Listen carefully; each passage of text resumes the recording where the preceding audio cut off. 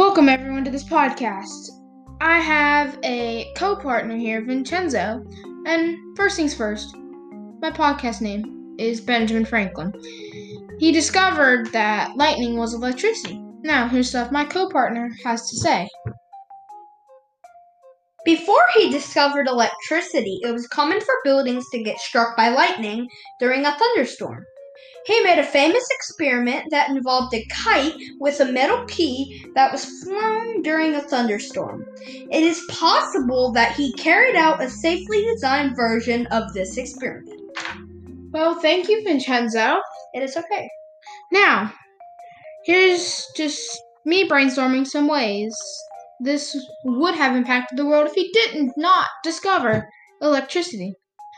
If he had not done the experiment, we would not have electricity in our homes and in our schools. We would have not known what electricity is. And last but not least, we would not have businesses like Duke Energy or any other electrical companies. Thank you for coming to my podcast, and have a good afternoon.